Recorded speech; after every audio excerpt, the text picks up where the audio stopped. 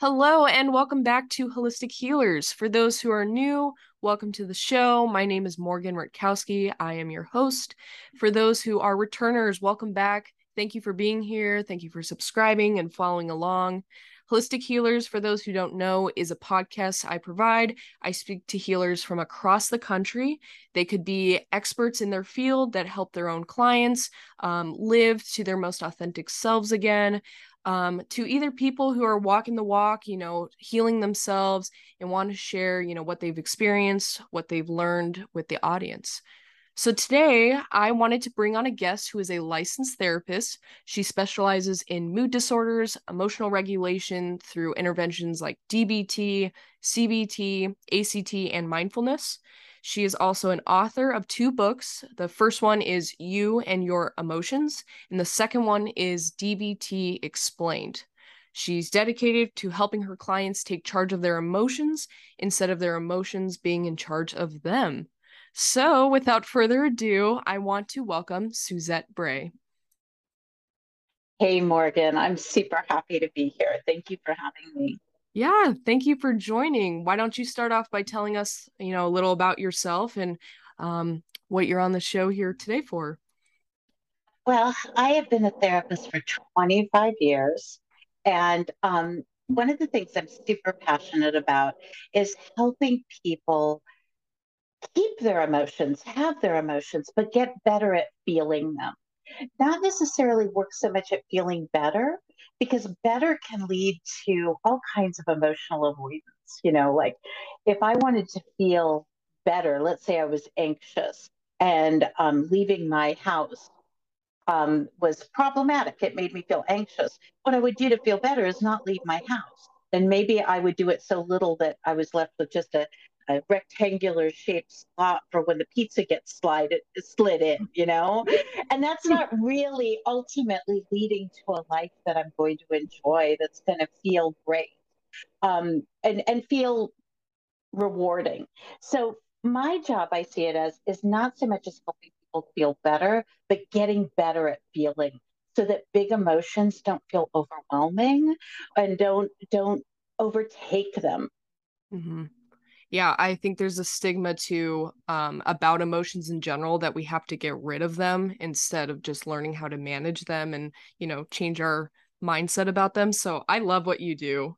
I like it too. I like it too. It's really fun to watch somebody turn the corner where they realize that like a big emotion is not a big deal, and instead of having something that's frightening or upsetting be a roadblock or a barrier to what they really want out of life, they accept that emotion, learn how to keep it from getting in their way, and move towards their goals of what they really want. How did you become a therapist? What got you into this world? It's a weird story. It was the 1980s. I'm that old, and I was a fashion designer. And I lived in LA, went to New York the first week of every month, and started to realize after a while that this was not the life I wanted. I just kept looking around and going, this was supposed to be exciting. And it was, don't get me wrong. New York in the 80s was amazing on expense account. It was great. Um, but over time, I started to realize that I just, how they always say, blues, the new black, pink's the new black. I got to the point where I did not give a damn what the new black was. Mm-hmm. And I also looked around it and realized that all of us in the fashion industry, all of us young women in the fashion industry, we were all cute and young. And there weren't a whole bunch of us left after we turned about 35. Oh, interesting. They just wasn't really an option unless you were a big name designer to have a career. So I started to kind of take that burnout I felt about the shallowness of the fashion industry and the no room for a personal life, and being on the zoo plane back from New York, Mm-hmm. which was, oh my gosh, the stories. I won't tell you the stories. Um, but but and started to think about a new career. And of course, like so many other people who end up being therapists, therapy was what helped me. It helped me overcome a traumatic childhood. It helped me make the decision about a career path that I would want. I fought it at first. For a while, I was going to become a philosophy professor, but I hated academia. So it was like philosophy or kind of applied philosophy, which is kind of therapy, Yeah. right? So then I went and got my master's and all that stuff that it takes, and eventually I think I was licensed 20 years ago. Okay. What is your master's in? Marital and family therapy. Okay. So do you typically work with couples or No, recently that's divorced? that's that's one of the weird things about all these different titles we have in psychology world, in counseling world. Mm-hmm. There are licensed professional counselors, there are licensed clinical social workers, there are licensed marriage and family therapists. And we all kind of do the same thing, Mm-hmm. you know, from a slightly different lens. Mm-hmm. And so I don't see a lot of couples. I do see families Okay. often, because I do like to work with young people, and young people don't come without a family. Fair. So it looks like you specialize mood regulation, emotional regulation. Why don't you speak a little about that with the listeners? What is that? How can people know what that is or, how to deal with it? Absolutely. Bottom line, I mean, emotions are part of what make us human.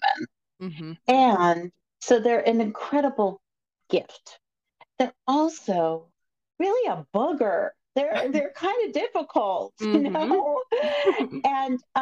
And often we end up doing things to avoid feeling emotions, or if we do have a big emotion, doing anything to make it stop, right? Mm-hmm. So kind of like emotions kind of tend to, unless well regulated, go into either a gimme more sort of thing, Mm-hmm. or make it stop kind of modality. And so the idea is that if we are at the mercy of our emotions, let's feel them. Absolutely. Nobody wants to be a robot, Yeah. right? Um, but if we're at the mercy of them, it gets in the way of all kinds of stuff. Because let's say I'm angry today, and I'm a person with big emotions. I'm Mm-hmm. super emotionally sensitive. I feel things. Mm-hmm. And I literally can have a thought if somebody is in line in front of me in the grocery store and they start pulling out coupons, it makes steam shoot out of my ears. I go nuts, right? And my emotions tell me to, go punch that person in the neck. Now, obviously, I'm not going to do it, Yeah. right? Um, but even just if I went with that emotion at all, I might feel great shame because there's all kinds of reasons why that person is pulling out those coupons, Mm-hmm. right? I can, even just starting with that emotion of anger, then the after effect of that emotion, which would be shame, because I just shot horribly dirty looks at this person who's probably just trying to survive, Yeah. you know, and then I have judgments about myself and my shame, and Mm-hmm. then that leads to me maybe deciding I'm going to drink or eat all the Oh. cookies, and then it's just like it just is all of this stuff that comes from me having an instantaneous reaction to an emotion. And so if I think that I'm just like, that's how I feel, there's nothing I can do about it, I kind of have this life that just, I'm at the mercy of things that happen around me, and physical sensations that occur to me and thoughts that occur to me. And then I just kind of live in this weird world where I'm just reacting and bouncing around like a pinball. No. And so the goal is for me at least, because I use emotional regulation skills all the time, Mm-hmm. um, is how to um, feel and acknowledge and express what's happening for me in the moment while keeping in mind my longer term goals. Okay. Like, I want to feel okay about myself when I walk out of the grocery store Mm-hmm. And it and shouldn't be not go that eat all big. the cookies. Yeah. That's how I am too. When I feel shame, it's either it's that negative self-talk in my head. Sometimes it's just that automatic thought where I don't even know it's there to, I just need sugar. Like I just want to binge eat right now on ice cream or something. Yeah, it's remarkable the things Mhm. we do in the short term to make ourselves feel better. Yeah. So 80% of the time lead to us feeling crappy later. yeah, and then you regret that, and then there's more shame, and yep, the spiral of the shame cycle. There we go. Yep. So why do emotions then, why are they so big? Or how do they get to that point to start? I think that it's different for everybody. We all have a friend who's mellow, who just like, hey, and things they're like, what did they used to call nonstick pants, Teflon pants? Like they're Yeah. nonstick. Things just roll off of them. But for a lot of us, we're more sensitive. A lot of people, and I think the theory is about 15% of people just kind of shoot out of the womb more emotionally sensitive. But Hmm. then when we add in all the vulnerabilities that we've dealt with over not just the last few years, I mean, with the pandemic and everything, Yeah. we're all more vulnerable to emotion. If Hmm. you've noticed when you're hungry, angry, lonely, tired, sick, you're more vulnerable to negative emotion, Hmm. right? And so we've all been through hell together. And then there's all this other stuff, and every individual has their own vulnerabilities. Yep. And so a lot more of us are kind of one raw nerve these days. Hmm. And and so that's the idea here is kind of figuring out how to manage that, how to, you know, how not to say, it's bad to have emotions because it's not, but how to accept like, wow, most of us are super vulnerable right now. And Hmm. how do we figure out what's best for us in the long run and do what's best for us rather than what our emotions do. Yeah, I've heard my generation be described as like overly sensitive. And I don't know if that has to do with the pandemic. I don't know if it's just, who we are, but I think there's just that heightened sense of awareness maybe to emotions at this point. Not sure if we're able to control them just yet, if it's, comes from just being from parents that, aren't consciously aware of their emotions. Who knows? Well, and I think, mine, I grew up in the 70s and Mhm. 80s, we just poured cocaine and alcohol on them, Yeah. right? And then the people, my parents just poured martinis on it. It's like I think the idea of acknowledging the the higher level of emotion, it's not about, oh, these sensitive little snowflakes. I Yep. mean, although, my generation of people older than me love to say that, Hmm. I see it as an evolution. I see it as a way of, wow, we're recognizing and acknowledging emotions, acknowledging that people have feelings and that certain things are going to hurt Hmm. and that we So need to maybe take a little more care of each other. absolutely. And I think that goes for my generation, looking at the older generations as well, just, not demonizing them as well, because that also just kind of puts that stigma out there saying, older generations are bad, we shouldn't listen to them, creates that rebellious state. Yeah, absolutely, absolutely. Because we've and the folks older than me, we've got our wisdom, but we also can learn from people who are younger. Yeah. You know, and we forget that sometimes. Hmm. So you Oh dear. talked a little, I was gonna say you talk a little about how to manage emotions. What's the first thing you would recommend to your clients who are, trying to become aware of their emotions and learning how to manage them? I'm going to say mindfulness, Yeah. and probably I can hear the collective eye roll, because it's Hmm. such a thing now, right? Yes. Everybody thinks the answer to everything is mindfulness, but when we really look at mindfulness, it's awareness of what's happening in the present moment, and so and without judgment, and without trying to change it. So that awareness is so important. In fact, there are studies that say that when we can identify an emotion, if we can name it, we reduce the intensity of the emotion immediately. Not a lot, but enough sometimes where we can grab hold of it and keep it from leading us down the path of destruction. So do you think then mindfulness has to do with learning what the emotion feels like? Yeah, I think there are a lot of different components to it, right?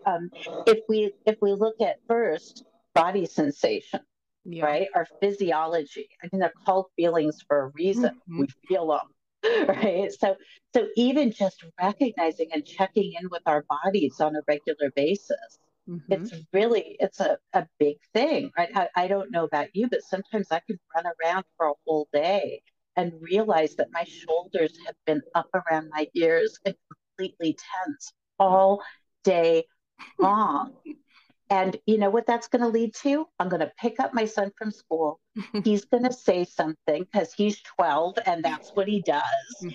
And I'm going to go at Yeah. him, right? But if I can recognize, oh, hey, what's my body doing right now? Oh, yeah, it has been a stressful day.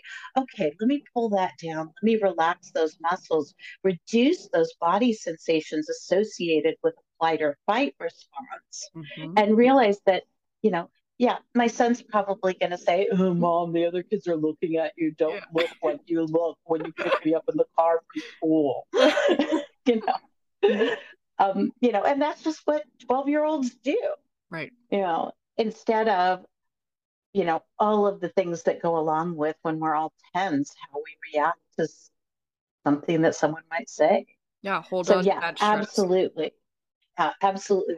I think the whole thing starts with bodily awareness. And then I think the other thing that we have to be really aware is of our assumptions and judgments, our thoughts about something and how we react in that way, and what those assumptions and judgments are telling us about a specific situation. I see that you specialize in CBT. And then for those who are listening who may not be familiar what CBT is, it's a top-down approach. It's an intervention used from, counselors, therapists, whoever. Basically, it's understanding how your thoughts or triggering events that initiate, automatic thoughts, beliefs, thoughts impact our feelings and then our behaviors. So I guess how does CBT relate to how you help with clients? Maybe understanding those thoughts that they have, and then, later their impact on the emotions. For sure. I think breaking down stuff, and one of the things I do in addition to CBT is a treatment called DBT, and it's dialectical behavior therapy. And, like quick and dirty, CBT is, like you said, it's how your thoughts impact your actions and your emotions, right? And DBT, I think, allows for a little bit more of a focus on those body sensations and those acceptance of emotions and how they occur. And I think one of the things is just, I do think that psychology and philosophy are very similar, and sometimes we don't examine the judgments that we make.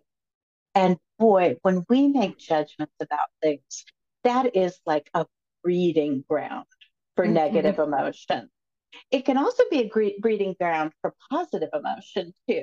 Like if I really like you, I'm going to have all kinds of positive assumptions about you and positive judgments, but maybe you're a bad guy. You know? So all of our judgments have to be looked at and held up to the light and try to decide if that's really how we want to view the world. And so often, just something simple, like a really classic CBT example is if you think back to high school, and I don't know if they still have cafeterias, but you've got your tray, right? And you walk up to a table of people you think are your friends, and they all start laughing. There are a multitude of different ways we can interpret that. If I interpret it as, oh, they're having fun, I'm so excited to join in, great. But if I interpret that as laughing, something wrong and toxic and weird about me. Then I'm going to, give them a dirty look, walk away. And then I've just created this whole stoop of issues that are going to move forward from there. And like the assumptions, like you said too, we could walk up to that similar situation, think the worst of them, and then, create this whole scenario in our head when none of that actually happened. Yeah, we're really good at kind of living in our own movie, Yeah. with this pre-written script. And I think that's another point for mindfulness Mm-hmm. is is the idea that, oh, maybe I'll observe and describe what's really happening rather than maybe what my childhood experiences and my trauma and all that mush is going to tell me is actually happening, is not actually happening, but tell me is happening. Mm-hmm. When, if I sit and just pay attention to it for a while, I might have a very different view. So is there a exercise or recommendation that you give to clients when it comes to learning how to tap into their judgments, or learning how to just sit in their body sensations? Yeah, I think there's all kinds of ideas here. I think about judgment. I think it's really important first to recognize that judgments are survival tool. I Mm-hmm. mean, when we really think about the human brain, we're not that evolved. We're just Mm-hmm. not. And so much of the time, we are living in fight or flight mode. So much of our emotional experience stems from this very primitive part of our brain, the limbic system, with the amygdala and hippocampus. And they're all sitting there just going, who's going to eat us today? What tiger is going to try to kill us today? Yeah. Right. And so if we're not aware that that's only as far as we've evolved just yet, we interpret something like what we consider a dirty look from somebody else. It might just be that they have, rusty bitch face, right? But or they're thinking or whatever. If we interpret that with our primitive brain, we view that as a threat. We view that as a threat to our safety, right? If we feel rejected by other members of our tribe, there's a part of us who thinks they're going to leave us alone by the Serengeti to die, right? And so it's like, first of all, it's just recognize that we're just not that evolved, and that being able to see that our primitive brain is sometimes charged and re-regulating, going, oh, lizard brain's in charge, cave person brain's in charge. Let's go back. Am I really in danger? No. All of almost all of us get home just fine every night. And some people don't, and that's horrible. But most of the time, we're pretty safe. And but our brains are acting as if we're not. And so the idea, I think, is to really accurately assess our threat level, which usually involves taking away those judgments about safety.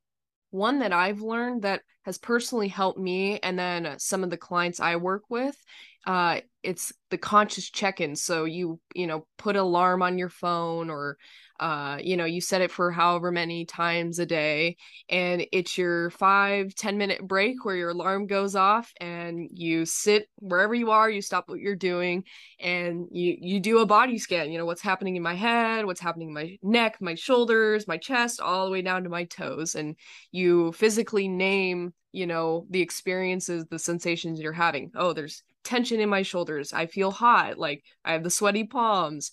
And then the more often, with repetition that you're able to do that, the better you are, with those body sensations and being in the presence. I absolutely love that. And I, Mm-hmm. I love the setting the timer on the phone. The person who trained me in DBT, Alan Frazzetti, would talk about the idea of just a momentary break of bathroom mindfulness, just remembering to be mindful every time you go to the bathroom, because it's something as humans we do from time to time. So attaching that sort of moment of mindfulness, that conscious check-in to something that we do anyway, can really help us remember to check in and see what's actually happening rather than what that primitive brain is imagining. I like that. I've never heard of attaching it to the bathroom. Like you said, it's something we do every day. So I think for people that are like, oh no, setting alarm for 10 minutes is way too much for me, I think that's a great recommendation. Well, it's not much else we can do in there, other than scroll on our phones or Yeah. whatever. And this might actually be a little more helpful Hmm. ultimately than going on Instagram or TikTok, Yeah. whatever the young people are doing these days. I think other people, attach it to every time I sit down at the computer, I do a brief body scanner, a brief check in, or every time I get in my car. Hmm. Yeah. Look at what's around you. You can do the 5, 4, 3, 2, 1 exercise, ground yourself. That's great. And so we talked about DBT a little, but I know you've written a book about it. So do you want to explain a little about what's it about, what you talk about? What I love about DBT is it it stems in some ways. The creator, Marsha Linehan, who is brilliant, um, might not agree with me on this, and I'm probably saying this wrong. Mhm. But the idea is that so many of us are more sensitive than what the world prepares us for, and so if we are more sensitive than the average person, walking around in the world can feel like being naked in a world of sandpaper. Mhm. And some of us, me included, can really benefit from a set of skills that help us live in the world, protecting our sensitivity, because our sensitivity is a gift. You look at any healer, and they are almost always a highly sensitive human being Mhm. because the gift that comes along with it is compassion, empathy, passion for causes, activism, and creativity, all these amazing things. And yet, if we get roughed up by the world all the time, we don't have the energy to do all those things. We don't have the ability. So, this set of skills that was originally built for people who were more sensitive, typically these were folks who qualified for the criteria of borderline personality disorder, which is a disorder of emotional regulation and interpersonal regulation as well. And so these folks, the folks that Marsha was originally treating, were chronically suicidal and self harming because these were ways to deal with emotion. These are, relatively effective ways, except for the whole dead thing that could result from it.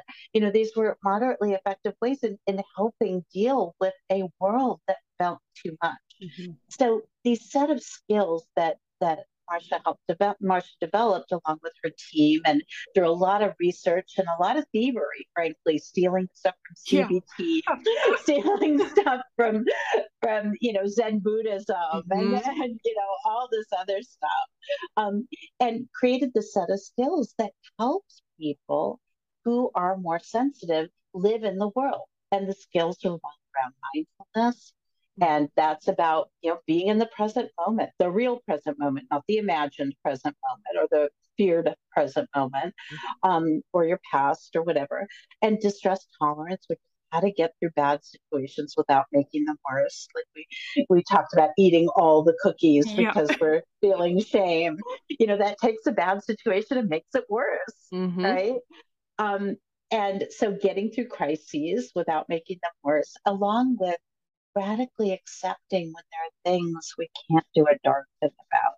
Because, like the Buddha is credited with saying, life is pain, suffering is optional. And if we don't accept ordinary pain because of incredible suffering, and so we've got distress tolerance, then we've got emotional regulation. And those skills are all about how to, if an emotion is either unjustified by the current situation, or lasting too long, creating a lot of difficulties for us, how to identify an emotion and shift out of it or process it through, feel it, and get it done with so we can move on to what's next. And then the last set of skills is interpersonal effectiveness. And this appeals to kind of my internal supervillain because the idea here is it's all about how to get what we want while maintaining our self-respect, but also maintaining our relationships. And a lot of us have been taught that to have good relationships, we have to give up what we want. Yeah. or we have to kind of, oh, I don't know, I guess manipulate or massage to get what we want. And yes, Mhm. because that's the human condition, right? We are working towards getting our needs met. Yep. And the idea is that we do manipulate each other.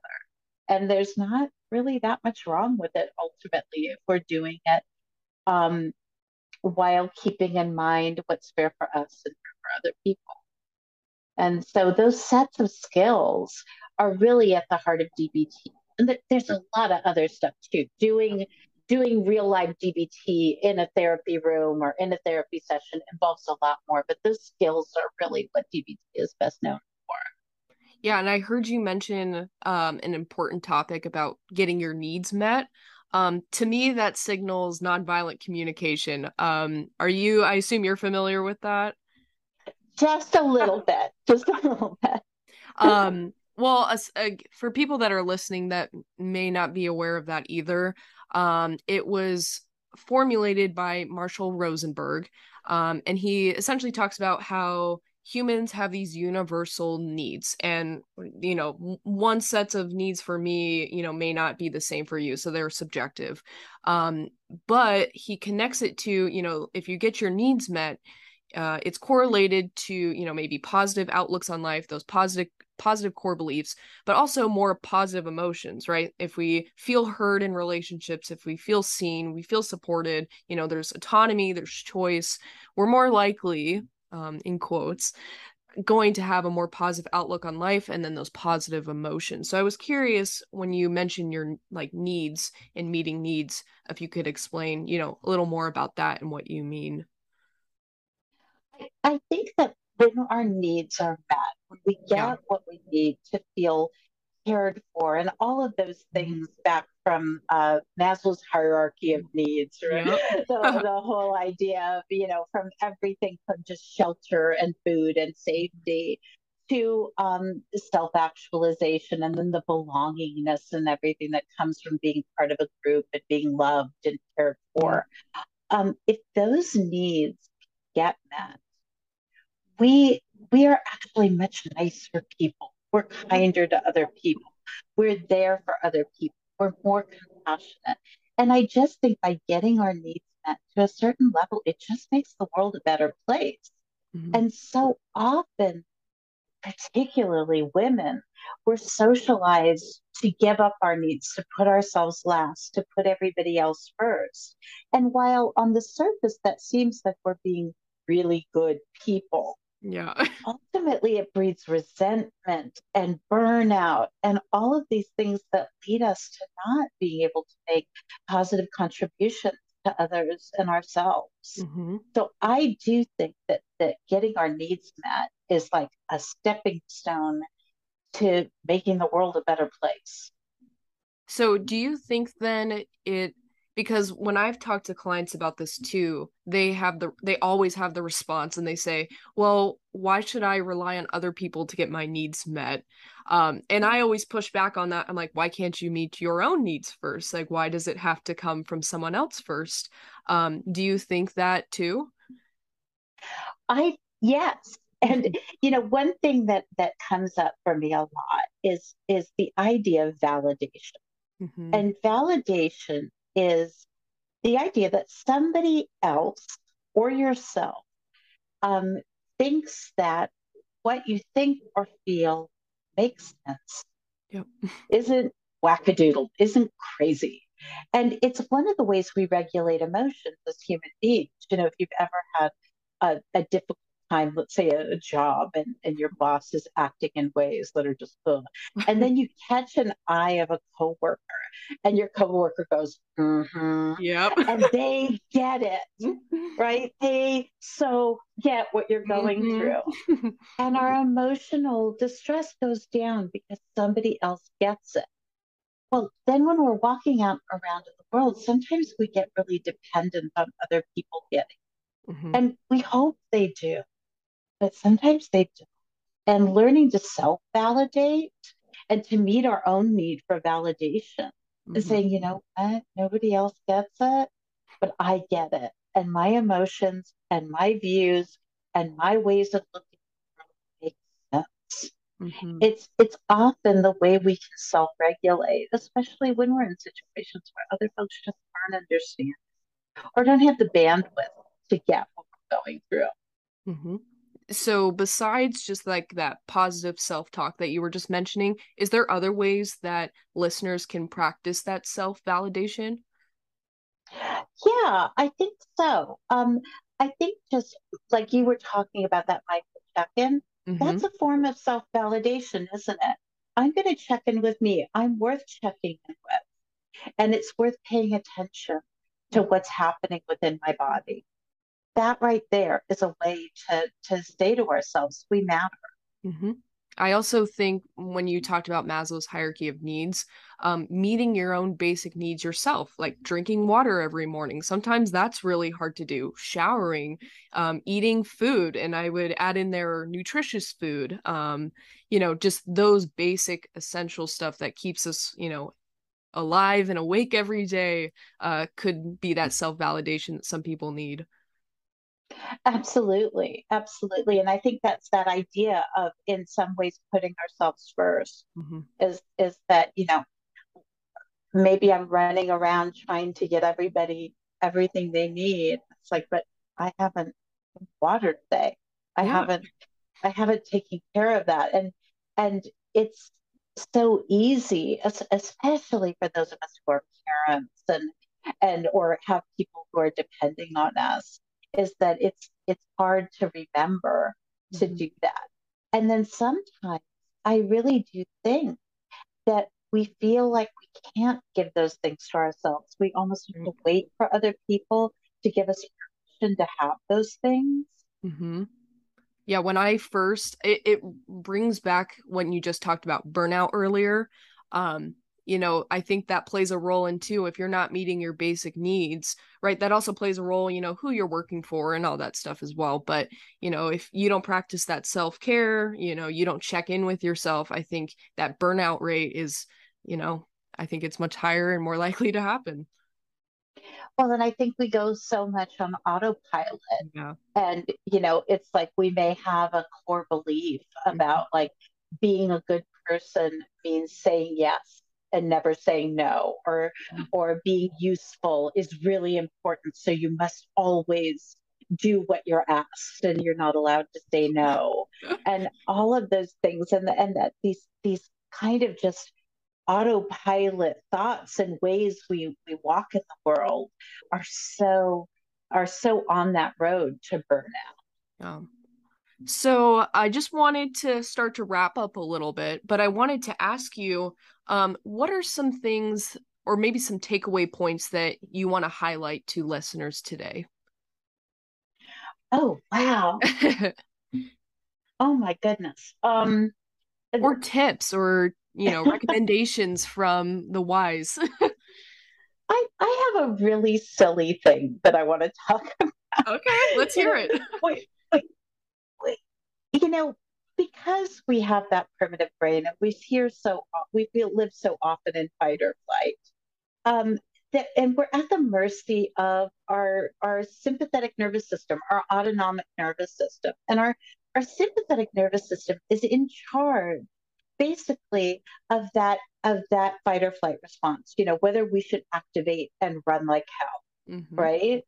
And so often we tell people to breathe. I mean, you see people with little tattoos and all of that. And the problem is that we don't teach people how to breathe. Yes, yes. That in breath, we're going to take a second with me and take a breath in and just hold your breath for a second.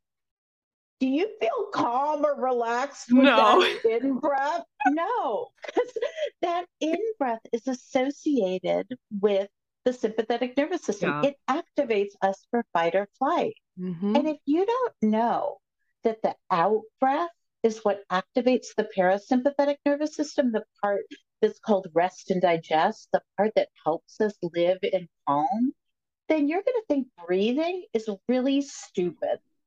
Yes.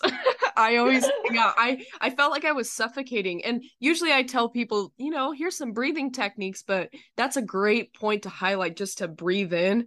It's like, oh my gosh, I feel more panic. Yeah, exactly.